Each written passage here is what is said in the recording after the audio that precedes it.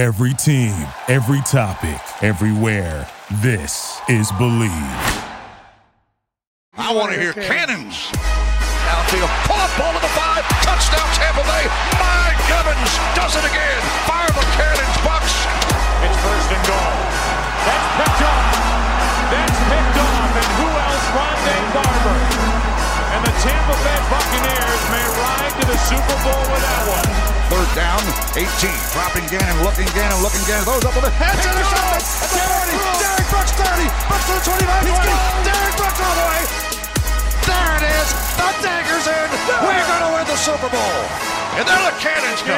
Fire them. Keep on firing them. Keep on firing them. It is a Victory Monday edition of the Cannon Fire podcast. Welcome back. I'm your host, as always, Rhett Matthew, joined alongside me, my good buddy and co-host from BucksNation.com, Mr. Evan Wanish. Joining us today, a return guest, great friend of the pod at this point. Love having this guy on and excited to dive into today's conversation. The lead NFL draft analyst for Pro Football Focus, Tampa Bay Trey himself, Trevor Sikkema, back on the show. How you doing, Trevor? I'm doing fantastic. Evan was saying right before we hit record that I think the last time I was on the show was pre-draft. So it's been a while. It's been too long even. So I'm excited to talk some Bucks football with you guys. It's been a heavy week because the Bucks are fresh off of 2 wins, back-to-back division wins in a terrible NFC South. And people seem angrier than ever with this team. A lot of people are ready to, just give up on the season and already look ahead to mock drafts. But the Bucks very much alive in their quest for the postseason and what could be a third straight division title, which I can't imagine complaining about something like that 5 years ago. But it's been an incredibly divisive conversation this week, and we're just going to dive right into it. So the Bucks are sitting with a 6-7 record, tied with 2 other teams in the NFC South, and it's going to get real uncomfortable here to finish the regular season as the Bucks hopefully punch their ticket to the postseason. But they keep on winning. And people are upset because, it was a horrible stretch in the middle of the season after a 3-1 start that really seemed to dupe people.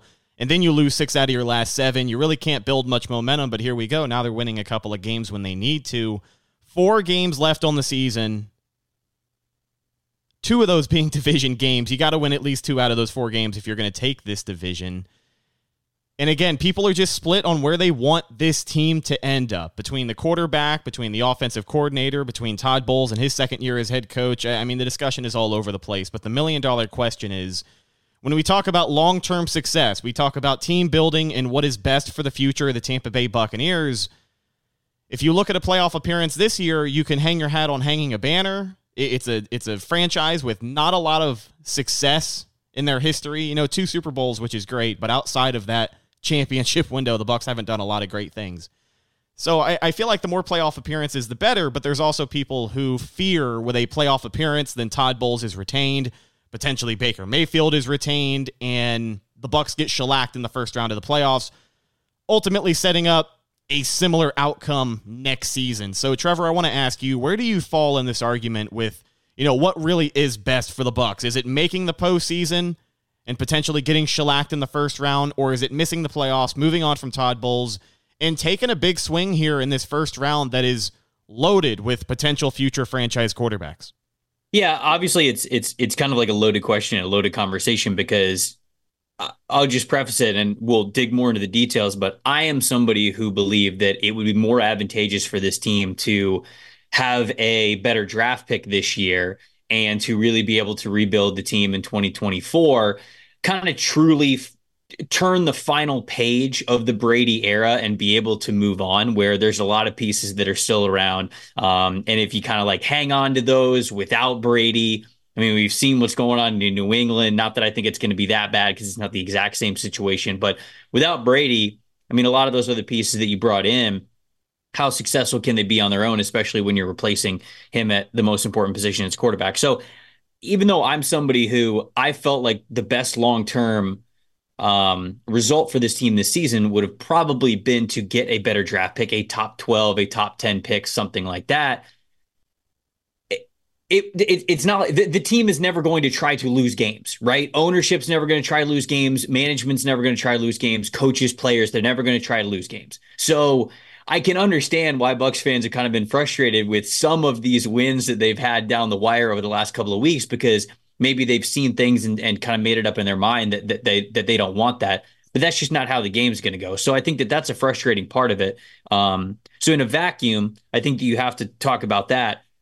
You also have to bring up the fact that you guys know this, your listeners know this. I know this from growing up a Bucs fan my whole life. A losing culture is real. You know, like when I was working for Pewter Report during some of the Jameis Winston years and the Dirk Cutter era, like they had a lot of really good offenses on that team. Mm-hmm. They could put up a crap ton of points. They could score with anybody, but they could never figure it out. It felt like in the same week, either the defense was terrible and the offense was good, or the offense was terrible and then the defense was good. The head coaches were making boneheaded decisions. The play calling was bad. It was always something. And it's just like this team never knew how to win. They were losers. It was a loser franchise, and it was a loser state of where they were. You get Tom Brady, and obviously he's the GOAT. He's the greatest winner in this sport that we have ever seen. And that changes, right? I think the whole narrative changes. They went into every single week believing that they were going to win football games. And so even though, you know, like myself included, you may think, man, it's a little better year if they get a draft pick and they get an impact football player. You never want to get into this rut where you just become this franchise that is used to losing. So all of that I say all of that as a preface to say my opinion would be I don't think Todd Bowles is going to be a Super Bowl or long-term playoff caliber head coach. So I think that is something that needs to get changed if they want to ultimately make it to the mountaintop. I like Baker Mayfield. I really do. He's so much fun to root for. When it's going good, it's like there's no other quarterback that you would want to have as the quarterback of your team.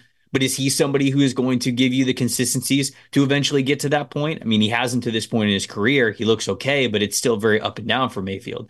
And I just think that there's areas of the roster, certainly on the defense, that we're seeing that need to get fixed this offseason, and it would help if they had better draft picks for it. So I understand why they have the core that they do, both in the coaching staff and in the roster, but I don't think this core has the makeup of a Super Bowl caliber team, even down the road 2, 3, 4 years. So that's why, to me, I feel like it would be most advantageous for them to make some really tough changes. But who knows if they do that if they end up winning the division. Yeah, no, and that's what I think we've been talking about, sort of not in the current Bucks, but the Bucks from 2 years from now, 3 years from now, 4 years from now. That's what matters to me more than this current Bucks team, right? Because this current Bucks team, just like you said, Todd Bowles is going to be the guy that even gets them to an NFC title game. Probably not. Like, is Baker Mayfield going to be that guy? History has shown probably not. Like, he's probably not going to be the guy. Can they be good enough to win you a few games? Sure. Like, we've seen that from Baker, you know, in Cleveland, they went to the playoffs. It wasn't just all Baker, obviously, with that. But, you know, and we've seen it this year. Like, there's been times where Baker's played well enough to win you the game. And even in that Houston game, like, Baker played, like, well enough to win, then they should have won that game. And the defense blew it. And I think that's the biggest indictment on Bowles right now is the regression of this defense. And right, you look at players, and you mentioned something interesting of sort of turning the corner, right? Flipping the other page on the Brady era, sort of closing that book. And I do think maybe firing Todd Bowles, getting a brand new coaching staff, right? A full slate.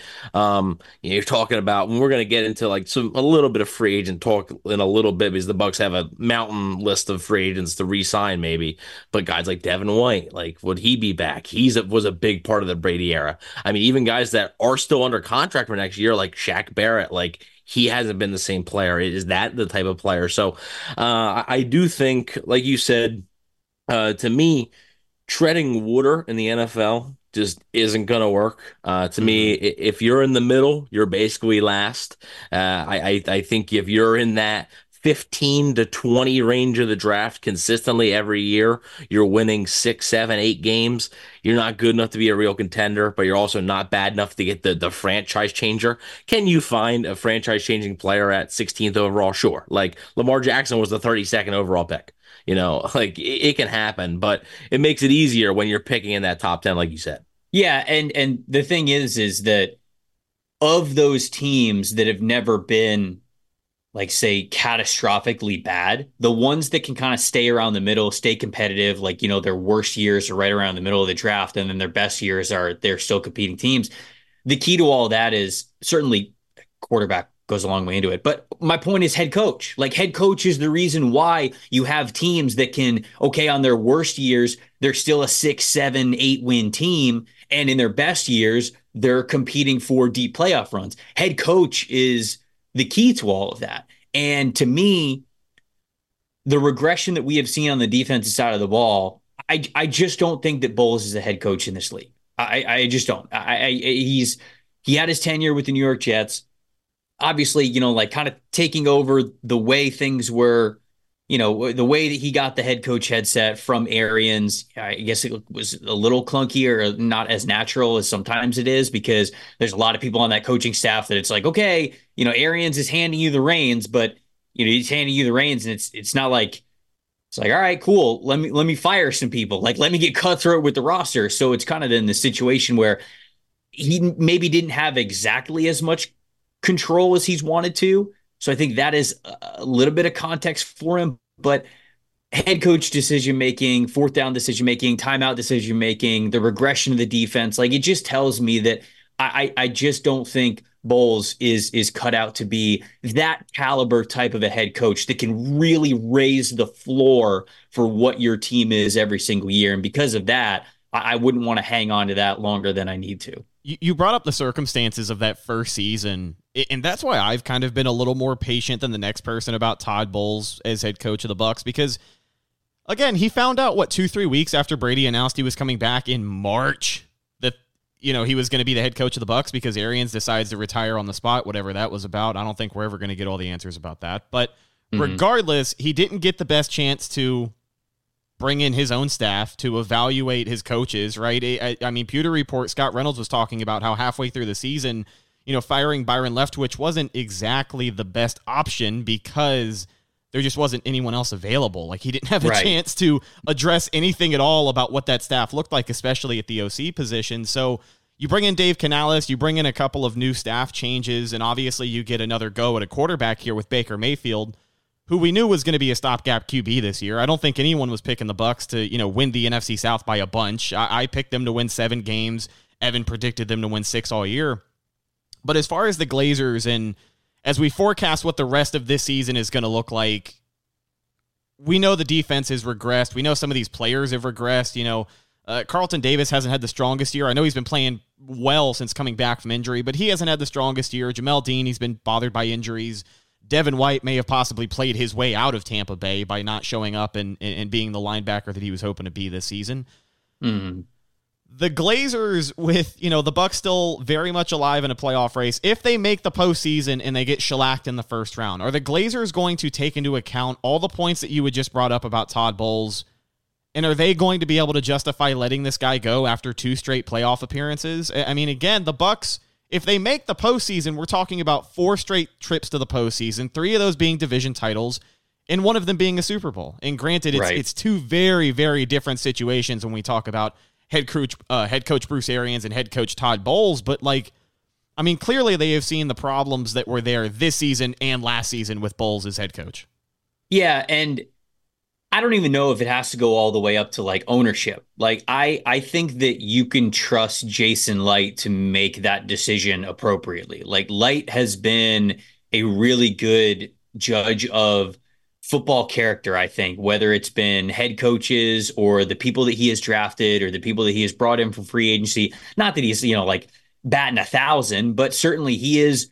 To me, he's a top 5 GM in the league. He doesn't get nearly as much love as he should. But I think a reason why that's the case is because he has been a good decision maker. He has been an objective decision maker when it comes to where the money gets allocated in the salary cap, what coaches you're bringing in, things like that. And so I don't think there are other general managers who have been in this position or ownership who has been in this position who I think would stick their head in the sand a little bit more about it and just go, 3 division titles. What do you mean? What are you not happy about? And it's like, okay, this team had one of the easiest schedules in the NFL. Things clearly weren't going well for a a lot of their games this season. And it was the fact that there wasn't a really decent team in this league in this division as to why they ended up hosting that playoff game. So I would trust Jason to look at this objectively. Like if he truly because he knows that he is at a crossroads too, not in terms of like him getting fired or not. That's not what I mean. I mean, depending on how savage you want to get with this roster this offseason, you can move on from basically every coach that you have on this roster. You have the flexibility to move on from quarterback, whether you're drafting one, whether you're signing one, whether you're bringing back Baker Mayfield. Everything is on the table. There's the ultimate flexibility with the most important position and the most high price position. Obviously, you have big decisions to make when it comes to Mike Evans' future, Devin White's future, soon down the road, Antoine Winfield Jr., Tristan Wirfs' future, right? And so I think that Light is not going to take this lightly, full pun intended, because he's not just going to shell out this money, or he's not going to just continue to kick the can down the road because he knows that if he does that from a point of narrow-mindedness, it's going to come back to bite him big time. Because for as much great things as Jason Light has done for this team, and obviously he's built the roster so fantastically, the salary cap's in a great position. Even with the Super Bowl window, they obviously are able to bring in Bruce Arians and Tom Brady and Rob Gronkowski and all those guys to win that Super Bowl. Light had a big hand in doing that. If you swing and miss on what is a pivotal next step of this organization, that becomes your most recent contribution to where the team is going and your leadership of it. So I don't think so. Like when you talk about like the Glazers, are they going to step in, anything like that? I really don't think they have to. I think that Light is going to be able to assess this situation appropriately. And ultimately, I still think that even with them tied for first place in this division, I think the evidence is there for you to make a change this offseason at head coach. And here's the thing that I didn't mean to cut you off there, Rhett. But I was thinking about this last night. And actually, I was having a conversation with our buddy James from Mr. Bucks Nation, and he brought up actually a really good point. I was like, yeah, you might be right. Like, I think even if they make the playoffs, and I talked about this last night on the post-game pod, but depending on how that playoff game goes, like I don't think Todd is safe. I agree. If it's a repeat of the wild card game last year, right? Same place, same opponent. It could be the Dallas Cowboys in Tampa. If it's a repeat, how does he keep his job? And here's the thing. Let's say Jason Light says, all right, I want to give Todd Bowles one more year, a third year. And let's say you have a repeat of this. Who's to say that in 2024, the Glazers just don't say, all right, Todd and Jason, you're both gone, because I think that's the risk Jason Light could potentially run by keeping Todd Bowles for one more season. Because let's say they go 6-11 next year or 7-10. Who's to say that the Glazers just don't fully hit the reset button? Whereas if Jason Light fires Todd Bowles this year and hires his own head coach, I think he buys himself a little bit more time, even if the team struggles next year. Let me ask an honest question, though. Do we know at what level, how much Jason Light had to do with making Todd Bowles the next head coach of the Tampa Bay Buccaneers? Because they really made it seem like it was Bruce's decision from top to bottom. But I'm sure that there were a bunch of other people who had to co-sign with it. Like, it wasn't an overnight decision. I'm sure he had to sign off for sure. Like, I'm sure if he had any reservations, but again, just like you said earlier, though, Rhett, it was March 30th. Like, who's hiring a head coach, brand new head coach, March 30th? Like, yeah, right. And so, like, to me, I don't want to say that Jason was, well, first and foremost, I think Jason's got a little bit more of a leash than that. Like, even if he were to re-sign Todd Bowles and they were to struggle next year, I think, like, if it goes so bad that ownership steps in and they go, okay, we're making an executive decision, we're firing Bowles, I would be extremely shocked if they were like, no, that was a bad decision by you. Both of you are gone. I think that he's got enough good graces to where he's safe for the 2024. But it does, like I said, matter moving forward, because you don't want to, for as much as he's done good for the franchise, you don't want to swing and miss like that. Yeah. So I think that, like, that's something that he's got to take into consideration when it comes to when you really like step back and think about it.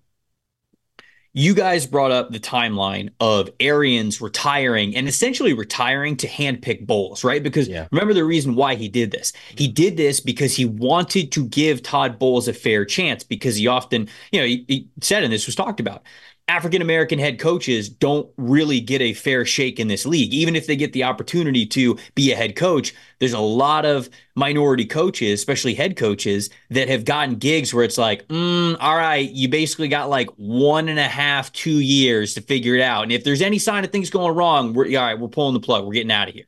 And that's not really a fair way to do things. So to think that Arians gives Todd Bowles, I don't want to say gives because he's been a coach in this league a long time. That means to say that like he doesn't deserve it. But so Todd Bowles gets the head coach job in that manner.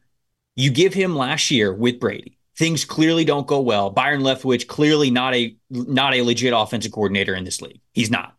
And so you kind of chalk it up to that. And then you basically say like, okay, now we will give you a full offseason now to figure things out, get some new guys into the building, change things up if you want to, Todd. So to me, Bowles was always a 2-year timeline.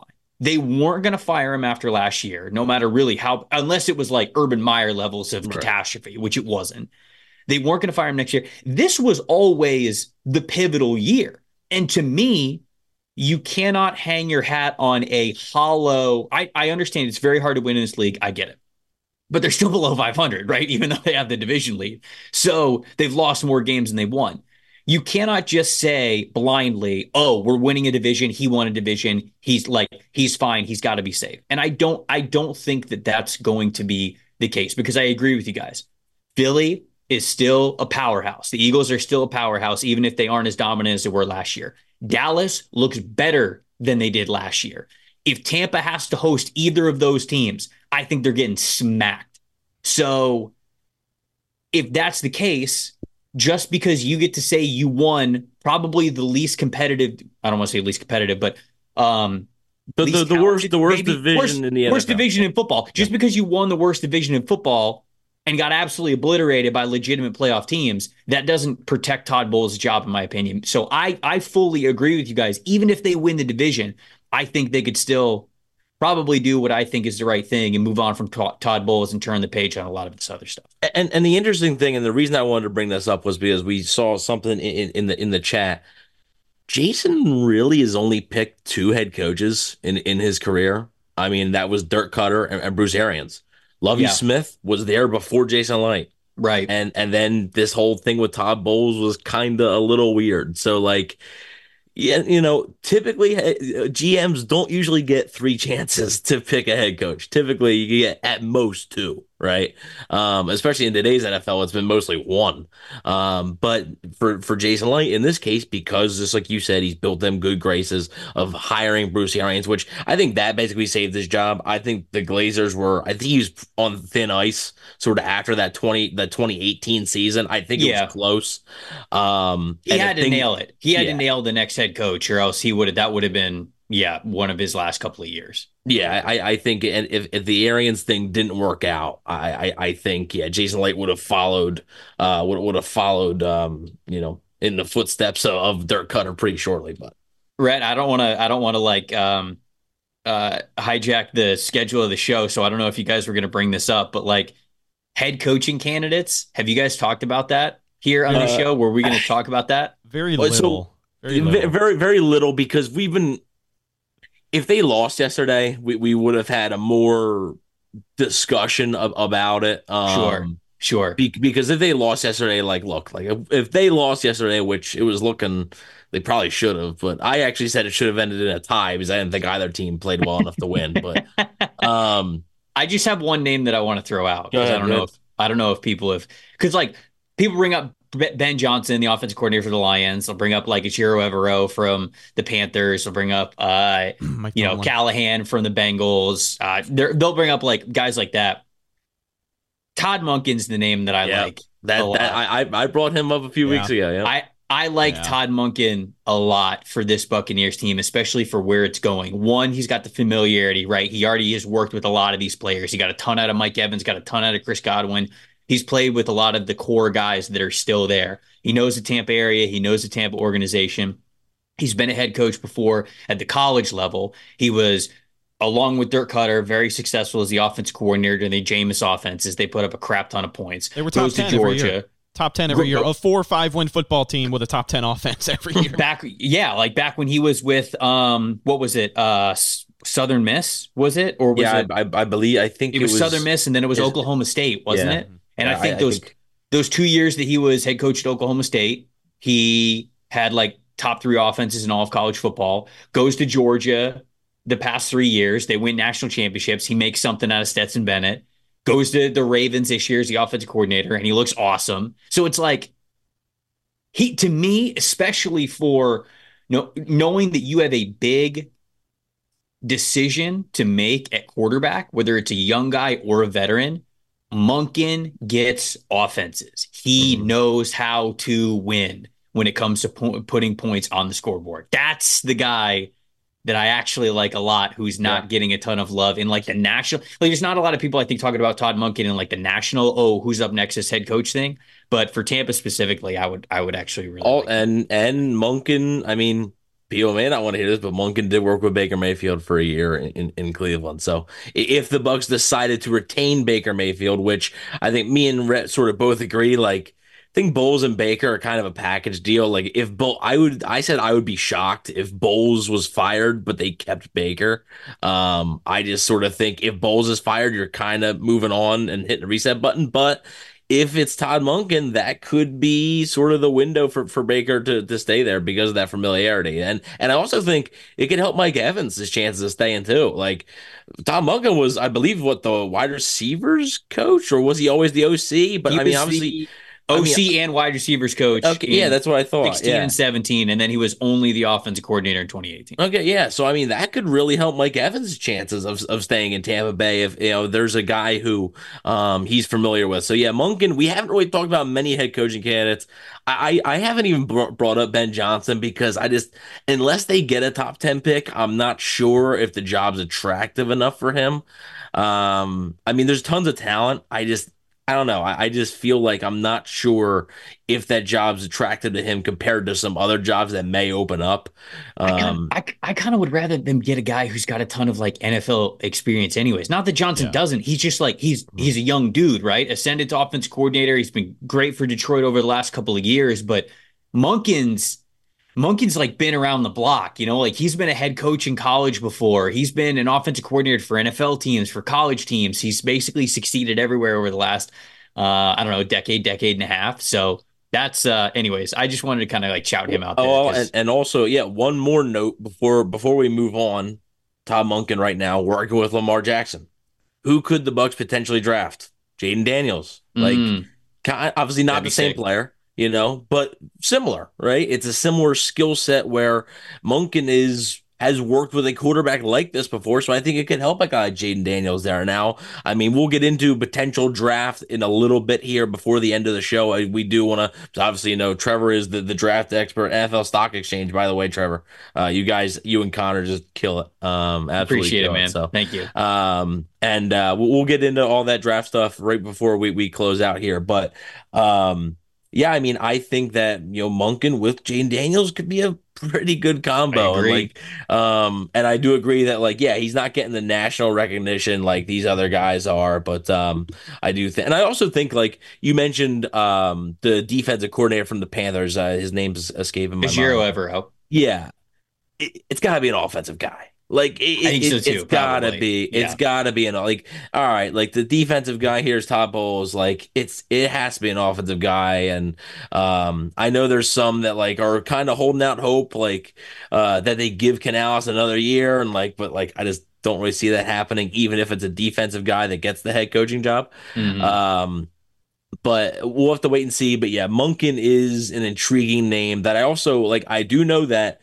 He has, I mean, who really wouldn't, but he has interest in becoming a head coach too, at the NFL level. So, I mean, as one, right, in the college ranks, but as one consistently. And like you said, just even when the Bucks sucked, like the one thing that was reliable was that like yeah, they're gonna put up a bunch of points. And like Dirk Cutter gave the offensive play calling to Todd Monken and it looked better. And he just seems like you said, he that's the type of guy that gets offense. So wouldn't shock me. I don't know what the relationship was between Jason Light and Todd Monken, but there's familiarity there already, just like there was with Light and Bruce Arians. So wouldn't shock me if Monken is and I mean they interviewed him last year for the offensive coordinator job. So like there's clearly interest from Tampa's side of things there, so it wouldn't shock me.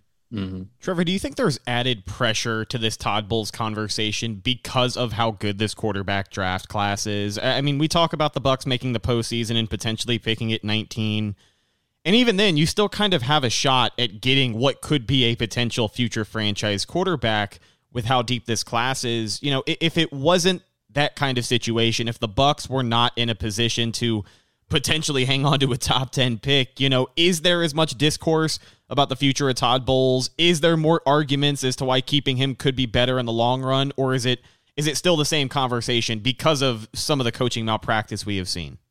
No, I think it's probably the same conversation, but there's no doubt that anytime that you have the ability to potentially draft a franchise quarterback, like it multiplies things a little bit more, right? They're picking right now 19th in the draft order just because they have the division lead right now, and to win the division in a host postseason game, the lowest that you could pick is 19th. So they're picking 19th, but you know they have the same record as the Falcons and the Saints, and they're picking 11th and 12th, right? If Tampa would have lost yesterday, if they would have been 5-8, they would have been picking. Well, the Jets won too, right? So yeah, the Jets might have jumped them. They would have been picking 8th with strength of schedule. I'm looking at it right now. If they were 5-8, they would have been picking in the 8th spot. So, you know, that would have been a top 10 pick. And again, like we're kind of like having a different conversation at that point. You know, like you're still in range because there's a lot of teams in front of you that don't have a ton of wins more than they do. You know, you could potentially get within the top 5. And anytime that's the case, there's a lot of pressure there. But it's the more glaring part of it is just the on-field performances, you know, having not enough defensive players on the field, you know, having all sorts of defensive miscues. Yeah. 9's bad. 10's bad. 9's worse. And so it's 2 weeks in a row, they've been without 11 players on the field against a touchdown. Yeah. You know what? I mean, what's Bowles going to say? The same thing he says every time. You got to coach it better. You know, and you do. And I sort of feel for him because I do think the players love him. I mean, I don't like they're clearly playing hard for him because if they wouldn't, then like Atlanta goes up yesterday and that's it. You know, like they're clearly playing for it. There are a lot of guys on that roster that are playing for their jobs too, right? It's not Baker Mayfield especially, yeah. Yeah, exactly. So there's a lot of players who are very invested in how many wins they get this season. And that's why at the very top of the show, it's like, hey, would you rather them lose games or would you rather them win games? And it's like, okay, well, to the question you guys are answering, what raises the ceiling more? I think what raises the ceiling is probably hitting the reset button on a lot of this stuff. But nobody on this coaching staff is going to think that way. Nobody on this roster is going to think that way because there's so very few players and coaches that would actually have security if this team, like let's say they don't make the postseason, right? Let's say they don't win the division. Let's say they finish the year 7-10. Let's say they go 1-3. 7-10, and they don't make the postseason. A lot of people are getting fired. Like a lot of people on this roster, the entire coaching staff would be gone, right? Because you just don't have you don't have things to hang your hat on. So the only thing at this point, certainly sitting at below 500, that they would have to hang their hat on is we made the division, we hosted a playoff game, that kinds of stuff. So I don't know. Going back to your original question, I don't know if it's added pressure that necessarily wouldn't have been there anyways, but it is a factor, knowing that this team has a lot of flexibility in what they're going to do at quarterback moving forward. Yeah, now we talked about it, and right now they're picking 19. Let's say they hold on to the NFC South, right? Let's say they host that playoff game. Let's say they get eliminated in that playoff game, and they are picking 19th overall. We talked about the deep quarterback class, and we'll get into what type of players might be available at 19, but I want to get specifically into what are the quarterbacks that are going to be available at 19? Because obviously, Caleb Williams, Drake May, not going to be there. 2 months ago, Jaden Daniels might be there. Now, probably not going to be there. Bo Nix, probably not there. Michael Penix might be there, mostly because of injury concerns, I think. But who are you thinking could be available? If the Bucs wanted to go quarterback, obviously last year at 19th overall, Will Levis was available. They passed, which was, I mean, the right move. Kalijah Campbell's been, fantastic. He's awesome. But, yeah. Obviously picking a 19th overall, there's going to be maybe one or two quarterbacks there. Who do you think could be those guys, and do you think they'd be of any interest to Tampa Bay? Yeah, I think there's going to be three quarterbacks who wouldn't make it to 19. Caleb Williams, Drake May, and Jaden Daniels. Like I think it's at this point, I think it's pretty much a lock that all three of those guys are not going to make it to 19. Yeah, I would tell you. Caleb Williams and Drake May are going to go top 3, and Daniels they're going to go top 10. 3. And honestly, like I think Daniels is going top 10. I don't think Daniels is getting out of the top 10. He's too talented. He's had too good of a year. He's improved too much year to year. He does so many things well. He's got, like you mentioned, he's got a similar skill set to Lamar Jackson. I don't think Lamar was a better passer for a little bit longer before he got into the NFL, and he still went 32, but I don't think the NFL is going to make that same mistake again. So I think Daniels is going to go top 10. I think Bo Nix and Michael Penix certainly could be there. I think JJ McCarthy is another one. I'm lower on JJ McCarthy than it seems like a lot of people in the NFL circles. I am too. Yeah. So I think there's a chance he's not there, but I don't. Well, it also depends on who's picking ahead of them, too. Of course, right. But I do think that if they're picking at 19, I think they'll have the chance to pick Bo Nix or Michael Penix. I think both of those guys will be on the table. McCarthy's kind of a wild card. Shedeur Sanders, if he goes into this class, I think is another person that you think about there, but I don't think he's going to be. I think he's going to go back to Colorado. Yeah. So I just don't think that he's going to be in this class. So the main two are Nix and Penix. Like, do you believe these guys are starting caliber quarterbacks, franchise type of players? And there are times when I watch these guys and I think that they can be. And then there's other times where I just go, oh man, the consistency is just still fleeting from these guys. I really like Nix's potential, man. I hated him in Auburn. I thought he was not even close to an NFL player when he was at Auburn. These last 2 years at Oregon, sure, things have been a little bit easier from a scheme perspective, but he still had plenty of chances to show off that NFL type of arm, and not just with distance, but like velocity too. He can really put some good zip on it. He's got some beautiful between zone coverage types of throws with great rhythm, and he's a good playmaker with his legs. He's a legit RPO type of a quarterback as well, so he gives you that ability. Penix, he's just got a flamethrower for an arm. He's thrown for so many yards this season, and when he's throwing the fastball, I mean, he's been as good as anybody in college football, but he's somebody who he doesn't have great mechanics. The lower body is not always married with the upper body. He's got kind of an unorthodox release. He's got the injury history that you take into account. And, because of that, the ball placement's not always there for him. So, sometimes it's like, all right, the receiver caught it, but it was a really difficult catch, and Penix could have made that a lot easier. You can lead receivers a little bit easier. That kind of pinpoint accuracy and ball placement is so important when you're making that jump from college to the NFL. So, those are two guys where you could watch some of their highs and say, yeah. They're the best of what they bring to the table. They're NFL type of quarterbacks, but can they do that enough consistently? I think is the big question, and why they would probably be available at 19. But that also doesn't mean that they wouldn't be worthwhile investments. And this might be a tough question, but in your opinion, with who you think, and it's also tough because you don't know who the head coach is, but with who is going to be most likely on the roster. Let's say Mike Evans is back, Chris Godwin's back, offensive line's pretty much intact still, Rachaad White's there. Of those two guys, who do you think is probably the better fit in Tampa Bay? Yeah. To me, I think the head coach matters. And let's say for this exercise, let's say it's Todd Monken. Let's just say it's Todd Monken.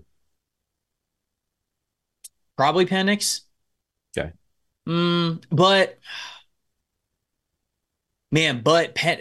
Monken did some really great things with Stetson Bennett's like RPO rushing ability, and certainly working with Lamar, we know that as well. I think that Nix's skill set, because Penix is much more of a pocket passer. He's not a dual threat type of quarterback. So, man, for the vertical offense, like Monken has been a vertical offense type of dude, right? When he was at Southern Miss, when he was at Oklahoma State, when he was certainly with the Buccaneers, I mean, he's just a vertical offense type of a guy. And so if that's what he's going to bring to the table with guys like Trey Palmer and Chris Godwin and Mike Evans and those types of receivers, Penix does that more now, like today. So it would be less difficult to see that translation from one to the other. So I guess with Monken, I might say Penix, but does your answer change if Todd Bowles and Dave Canales are here? If Dave Canales is there, I probably like Knicks better. And it's kind of a tough question because like I have Knicks ranked higher anyways. So it's weird for me to say, yeah, I'd rather give them Penix because I have Knicks ranked higher. I think that he's got better ball placement. I think he's got better accuracy and just turnover worthy plays. I mean, like he has some of the lowest turnover worthy play numbers of any starting quarterback in college football over the last 2 years. So he takes care of the ball really well. So it's hard for me to kind of like look beyond that. So yeah, I mean that's kind of my answer. It's a toss up in those ways, but I suppose I should probably just stay true to my rankings and just say Knicks. Taking a look at how the Bucs are expected to finish this season, we still have a few games left, still have a couple of big division games left, and still have a shot at the postseason. So I want to ask you, Trevor, how do you see this season shaking out? You already brought up a lot of guys out there coaching and playing for their jobs. Not only the free agents playing for new contracts, but guys like Baker Mayfield, maybe some tryouts for other teams. We talked before this season about the possibility of other teams seeing some value in him at the quarterback position. There's quite a few QB needy teams in the NFL, especially after this season. What a nightmare. But how do you think things ultimately shake out for the Bucs with this coaching staff, with everything that we've seen from this team? Do you have the confidence that they can, stack together some important division wins here down the stretch, or against tougher competition when their backs are against the wall? So far, when they've been in that situation this season, they have not shown up. Do you think it's going to look like that? Do you think they make it interesting? And do they ultimately make the postseason? Yeah, because, it's funny. I was, I can't remember which show I was on a couple of weeks ago, but it was before the Colts game. So it was right after the 49ers game, which they were never going to win that 49ers game. Yeah. And they had, 7 games left with the Indianapolis and Panthers game. That's the next 2 on the schedule. And you kind of looked at this Bucs team at that point, and despite their record and despite the overall apathy, lack of excitement for where the team was, you can make a case they could win all 7 of those games, right? The schedule is that bad. Like at the time, I think the most difficult one would have been Jacksonville, but Jacksonville's a super hot and cold team. I think the Packers are much better. Certainly over the last 2 weeks, they've shown that they're a lot better. So I think that's going to be a tough one, especially in Lambeau next week. But, they lose to the Colts, but barely. I mean, they beat the Panthers because they should have beat the Panthers. You end up beating the Falcons because it's a division game. And now you got games against the Packers, which are a good team. I think they're probably going to lose that one. You're hosting the Jags. I mean, the Jags are going to give you their best because they're going to be competing for where they're going to stack up in the playoffs. But it's like Jacksonville's been up and down this entire season, too. They're one of the most hot and cold teams in the country. So you could win that game. You've already beat the Saints in New Orleans. Now you're hosting them. And the teams that team is also incredibly high variance. And then you end with the Panthers, who are the worst team in the NFL. So for as much as we talk, it's just this whole season's been wild, because the Bucs are not very good. Like they're just not a very good football team. And yet because of the schedule, you go, yeah, they could win that game. And that's kind of the case down the stretch here. So I think they win. They're going to at least beat the Panthers. The Panthers are terrible. So I think that is that going to be their only win? If they lose to the Panthers week 18, Todd Bowles is fired like that. Oh, well, on the spot. Yeah, it won't take very long to get to that point. I actually think they. All right, I'll give them 2 wins. I was going to say it's basically 2-2 or 1-3. I don't think there's anybody thinking 3-1. But the type of team that they have been this year, you had to convince yourself to give them 2 wins. Like it almost felt like a pity. They're going to win 2 games. I did, but then I'm also thinking about where the Saints have been. Like, and they're bad. I'll say this. After that loss to Indy, was really when I was at the end of my rope. That was a game to me that if they were going to prove to me down the stretch that they were worth a damn into the postseason, they had to beat that Colts team, and they just didn't. Gardner Minshew was inconsistent. He was not playing his best ball. He was hot and cold that day, which was really weird. But there were multiple times they could have taken advantage and won that game, and they just haven't been able to do that this year. Whenever they've played Philadelphia, Detroit, all of these good teams, they get absolutely murdered. Like, it's not even close. They haven't really shown signs of life. I know we were all excited about that first half against San Francisco, but that game ultimately got away from them. There were a couple of games this year where you went into it and you're like, yeah, they should win, and they didn't. This team showed me that they know how to find more ways to lose this year, and this is a quote that you said on our show like 5 or 6 years ago, and I bring it up every year whenever the Bucs reach that point. The Bucs are bad until they're not, and that's how I felt about the team this year. Like, I didn't have very much confidence that they were going to be able to stack wins. Now, that was before 2 back-to-back division wins, but Atlanta was awful. Desmond Ridder played like an ass bucket, and Carolina's the worst team in the NFL. So, how good do these wins... by the way, the Bucs only beat that worst team in the NFL by 3 points. So. By 3 points. Right. Yeah. So how good do these wins leave you feeling? And I know that a lot of people... Right. I know that a lot of people have given us hell this season for talking about how negative we've been because, yes, the Bucs still have a shot at the postseason. And we're going to talk about it. You would have thought if nobody watched that Bucs-Panthers game and you just listened to our podcast, you would have thought the Bucs lost by 10. The way we are talking about how they played, you would have thought, because like the Bucs went up 21-10 or whatever. Like, that game's got to be done. Like, that game has to be finished. And the Panthers had the ball with a chance to tie or take the lead. The Bears, week 2, had the ball with a chance to tie or take the lead. It took the Vikings 3 turnovers in the first half for the Bucs to beat them by 3. Also, the Bucs can thank the Minnesota Vikings if they make the playoffs. The Bucs beat the Vikings, and then the Falcons had the lead against the Vikings, and then the Falcons, falconed and choked it. If those 2 games are different, yesterday's game really doesn't matter, I think. But really, before we get out of here, okay, let's say that you predicted 2-2. I'm also saying 2-2. I have a tough time, like, with how much trouble they've had against New Orleans in the past. They swept them last year. It was a tough 2 games. Probably shouldn't have won that Monday Night Football game. But this year, beat New Orleans again. Like, are they going to sweep them for a second straight year? I don't know. But, I mean, they look bad. So, and then they're banged up. They're really hurt. So, let's say they go 2-2, 8-9. I'm going to ask you 2 questions. 1, are the Bucs NFC South champions going 2-2? And 2, regardless of if they are or not, week 1 of 2024, you don't have to have a name, but is their head coach Todd Bowles? If they go 2-2, I think one of their victories is going to be a division victory. It's going to be Carolina, and the other one's either going to be, I think, Jacksonville or the Saints. I mean, if they go Atlanta has Carolina, Indy, Chicago, and New Orleans down the stretch. Oh, man, so everybody could just cannibalize each other. If they go 2-2, I think that they win the division, I guess, because they've got the tiebreaker. So if they go 2-2, I think they're 8-9. I think they win the division. I think they'd host a playoff game. I think they'd play Dallas or they'd play Philadelphia. I think that it would be very, very clear that they are not on the level of either of those 2 teams. And no, I don't think that Todd Bowles would be the head coach next year. That would be my answer to that.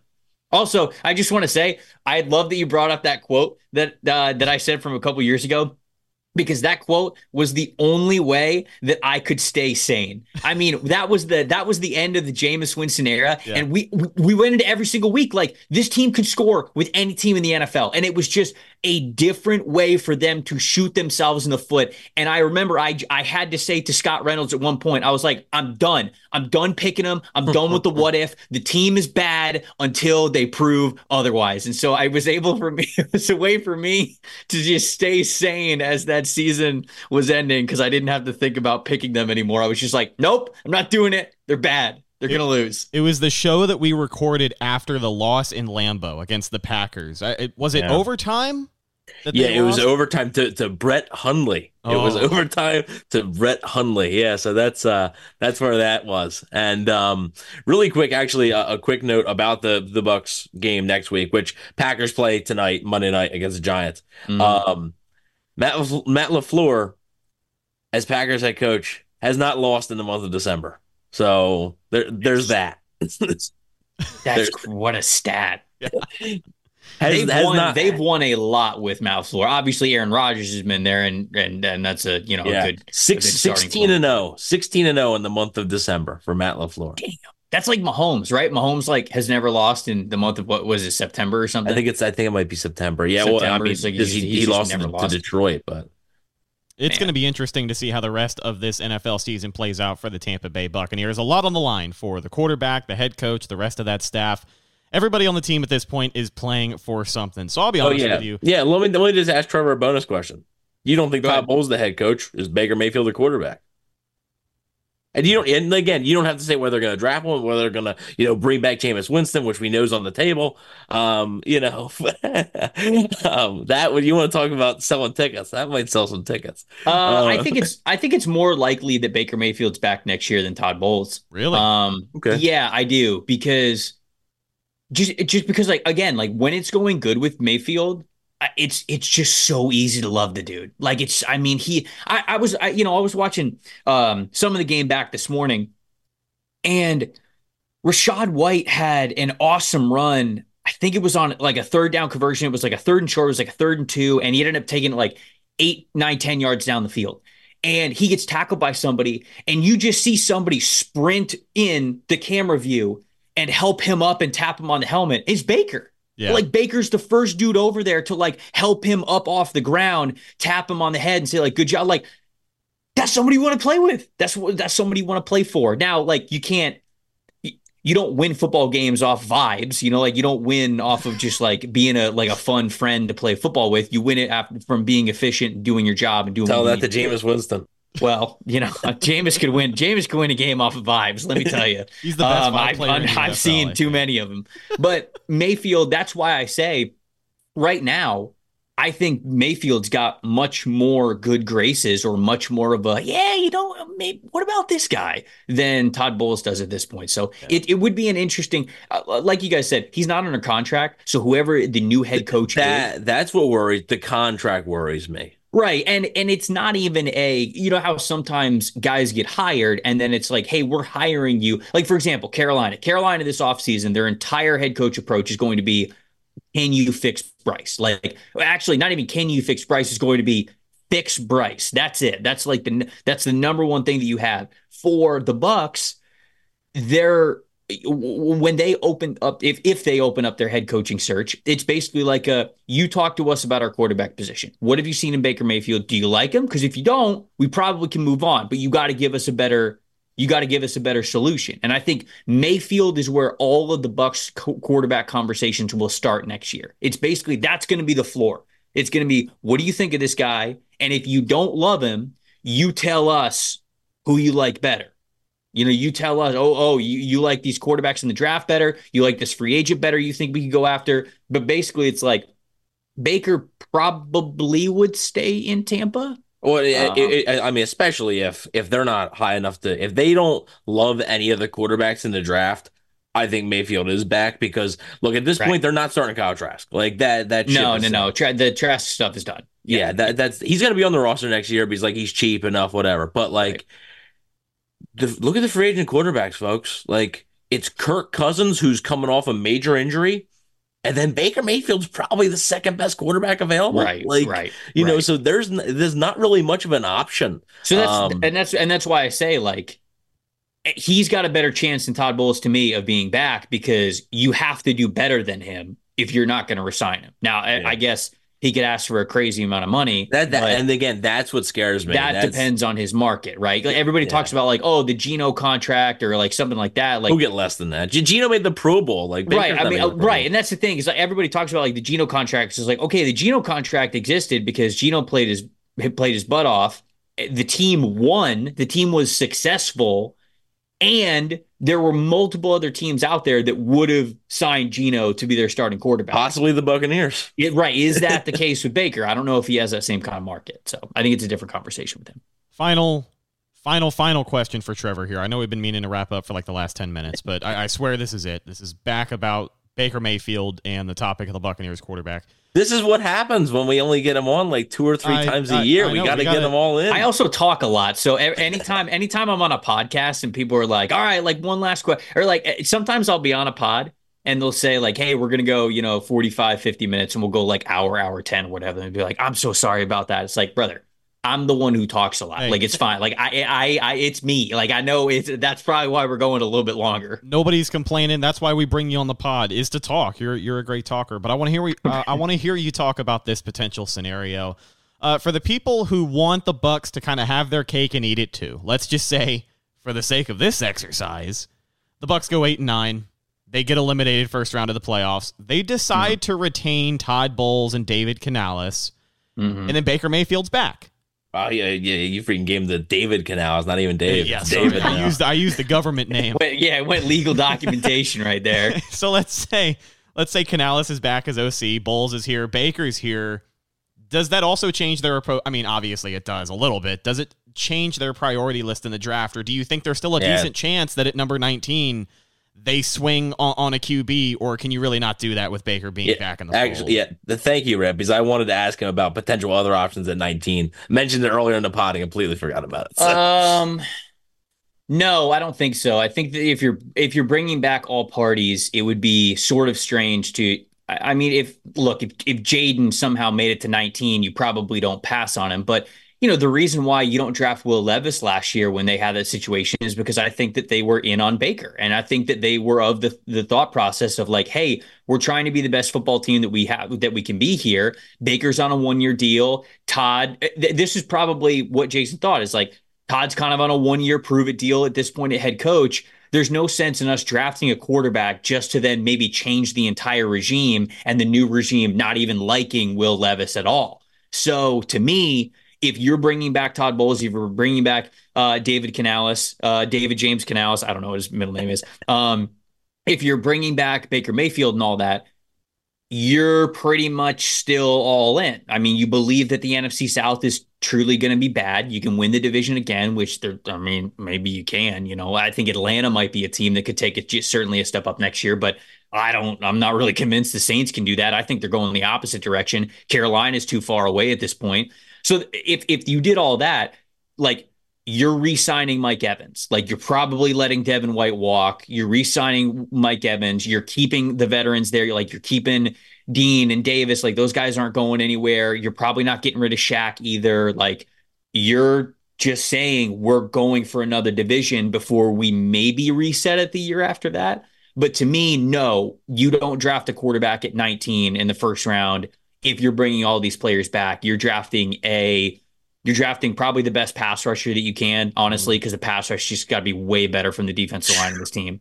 So you're drafting a pass rusher, maybe an interior offensive lineman, but probably not in the first round. That's probably more of a day 2 thing. You're not drafting a running back in the first round. Wide receiver? I don't think Rome's going to be there, but maybe he could be. I don't know. And this wide receiver class is super stacked. Honestly, I'd just be honed in on edge rusher. I'm trying to get the best edge rusher possible. Dallas Turner from Alabama, Latu from UCLA, Chop Robinson from Penn State, Jared Verse from Florida State, Braylon Trice from Washington. Those are the dudes. I don't know if I can take another pass rusher from Washington. I think maybe the Bucs have saw that with Joe Tryon-Shoyinka, and I don't know if that's going to work. Maybe not Washington outside of Joe Tryon-Shoyinka, but this young nucleus for this Bucs defensive line. I mean, Vita Vea already locked in, but the emergence this year, especially of Kalijah Kancey, Yaya Diaby, you can just get 1 or 2 more edge rushers in the mix there. I mean, you hope that at some point Shaq Barrett can start playing like the player the Bucs wanted him to. But he's getting older and he's coming off an Achilles. I don't think Shaq Barrett's back next year, no matter what. What's his contract? I think they'll have to. He'd have to be a post June 1 designation. I think, for them to save anything. But I just don't know if he's going to be back. Okay, so he's under contract for. I don't know why. Why will you not let me scroll? Because I think they have some void years in there with him too. I could be wrong. Yeah, they have 4 void years. Whoa. Okay. But it's all spread out. So, a lot of it's on the. Okay, so they would be able, if they do a post-June cut, they save $4 million on his contract. Oh, so almost basically $5 million on his contract. But then I think you accelerate some of those void years too. So I mean, honestly, but like the Falcons were missing 4 starting offensive linemen yesterday, and I didn't even know Shaq Barrett played. Yeah. He's going to be 32 next year. He's going to be 32 coming off like 2 years removed from an Achilles injury. Like the 2019, 19 and a half sack Shaq Barrett, I don't think it exists anymore. Yeah, he's not coming back. Yeah, so that's I think that would be I just edge rusher, man. If this team, and there's a chance they do this because Latu from UCLA, he has been the most efficient pass rusher in college football over the last 2 years. He's not somebody who's like got like elite burst or anything, but the hands are incredible. The pass rush plans are vast even already for a college player. I mean, he just knows how to get in the backfield and get to the quarterback. I would love him, and I think that if you get him, if you get some of those younger guys with a lot of explosiveness, the Marquise Watts, the Yaya Diabis, you've got the 2 interior guys. Like Joe Tryon-Shoyinka is still going to be on the roster, and then you throw Latu in there or Dallas Turner in there. Like that's what you want to have. And the interesting note before we wrap up about Latu is very comparable to Jalen Phillips, where the medicals, right? The medicals are a big thing with him. Jalen Phillips, the Bucs could be picking at 19th. Jalen Phillips was picked by the Dolphins at 18th. So it is a pretty good comparison there. Yeah. 2 massively different off seasons ahead for the Tampa Bay Buccaneers. It's all going to depend on how this regular season shakes out. In my opinion, playoffs are bust. I'm a solid believer that, this is a losing franchise. 2 Super Bowls is great. It's fantastic. There's not a lot of teams in the NFL that can say they have at least 2 championships. But outside of that, the Bucs just don't have a history of winning. Still have possession of the worst win percentage in NFL history at 40.4%. That's not going to go away for a little while. Someone's got to do it. And I think for the Bucs, not a lot of people like to hear it, but I don't give a damn about draft position. I really don't. I want wins, and I like rooting for the guys on our team. I like rooting for Baker Mayfield to potentially get a contract extension in Tampa Bay. I can acknowledge that losing and getting a top 10 draft pick and potentially a new franchise quarterback, that could be what's best for the team, but it could not be. Look at the Carolina Panthers giving up the farm to go after Bryce Young, the number 1 overall pick in the draft. And I'm not saying he sucks, but they've only won a single game this season. So it tells you kind of where they are as far as what rebuilding looks like. So while the Bucs have a chance at the postseason, as long as they have a chance at the postseason and something to play for, I'm going to root for them to win every single week. And, that's just the way that I stand on it. But ladies and gentlemen, that's just about going to do it for this week's episode of the Cannon Fire Podcast. Very special guest, Trevor Sikkema. Thank you so much for coming on. It's a pleasure as always. I cannot gush enough about Trevor, how much I love having him on the podcast. But for the people who are not up to speed, where can they find you and your content? Well, PFF.com. This is my first year as the lead draft analyst for PFF. Been doing draft for a long time, but this is my first time really heading all that stuff up. So we've been building out the 2024 PFF big board, the mock draft simulator, all the rankings and everything. We've got more than 275 players already ranked for this upcoming class. So at any point, whether it's this week or maybe after the season, whenever you want to dip your toe into the NFL draft world, we got you over at pff.com. And then after you guys listen to this wonderful podcast, if you want to come over and listen to the NFL Stock Exchange with myself and Connor Rogers, we're talking draft 2 times a week over there on audio and also on YouTube. But Rhett and Evan, it's always awesome being on here with you guys. I appreciate you having me. This is a lot of fun for me to get to do. With me not being in Tampa anymore, I always love coming back on Buck shows because it allows me to get to talk about it. And like when I cover the league from like a national level, I really don't get to talk about Tampa Bay much, especially now because they're not very good. And so this is a lot of fun for me. So I appreciate you guys having me on as always. Do me a favor, as a guy who does talk nationally about the NFL, start pushing the Antoine Winfield agenda, please. I don't know why this guy's not even top 10 in Pro Bowl voting at safety. I mean, that's an absolute disgrace. Can you name me 3 safeties who have been better than Winfield this season? No.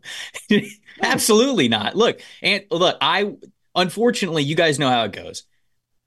When players play really well in Tampa, they just don't get the recognition that they deserve. Yeah. Mike Evans is a future Hall of Famer. Levante David is a future Hall of Famer. And I think Antoine Winfield Jr., for the type of player that he is, I mean, this is a Rondé Barber type of unique impact type of a football player who is also a Hall of Fame type of producer and talent player in the league. So yes, I will continue to try to push that narrative as much as possible. My man. Follow our show on social media, Facebook, Instagram, and Twitter. All of those are Cannon Fire Podcast. Best place to go for updates on the show, and of course, Buccaneer news as it happens. Speaking of Bucs news as it happens, you can follow my co-host Evan on Instagram at Bucs_daily. You can also find him on Twitter at EvanNFL. Check out his written work at BucsNation.com. What have you got this week, my friend? Yeah, going to be obviously doing the Q&A with the Packers SB Nation site, and also having our X Factor out. Haven't decided who the X Factor is going to be this week. Might depend on the injury report, because the Buccaneers still this week will have some injury questions with Vita Vea, Jamel Dean, Devin White. So we'll have to wait and see when that comes out. But yeah, going to be having that this week. Last but not least, you can find myself Instagram and Twitter /X at Reticus, RHETTAKUS. If you follow me, I will follow you back. We'll talk to you guys later this week for our game preview show, getting ready for a December showdown in Lambeau. So that's going to be fantastic. It's going to be cold, I think. Yeah, it's going to be cold, and I cannot wait. I'll be watching from the warmth of my overpriced apartment. I'm your host, Rhett Matthews, signing off from my co-host, Evan Wanish, and our special guest, Trevor Sikkema from Pro Football Focus. We'll talk to you later this week.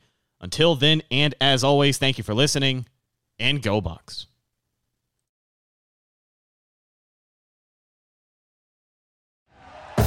Thank you for listening to Believe. You can show support to your host by subscribing to the show and giving us a 5-star rating on your preferred platform. Check us out at Believe.com and search for BLEAV on YouTube.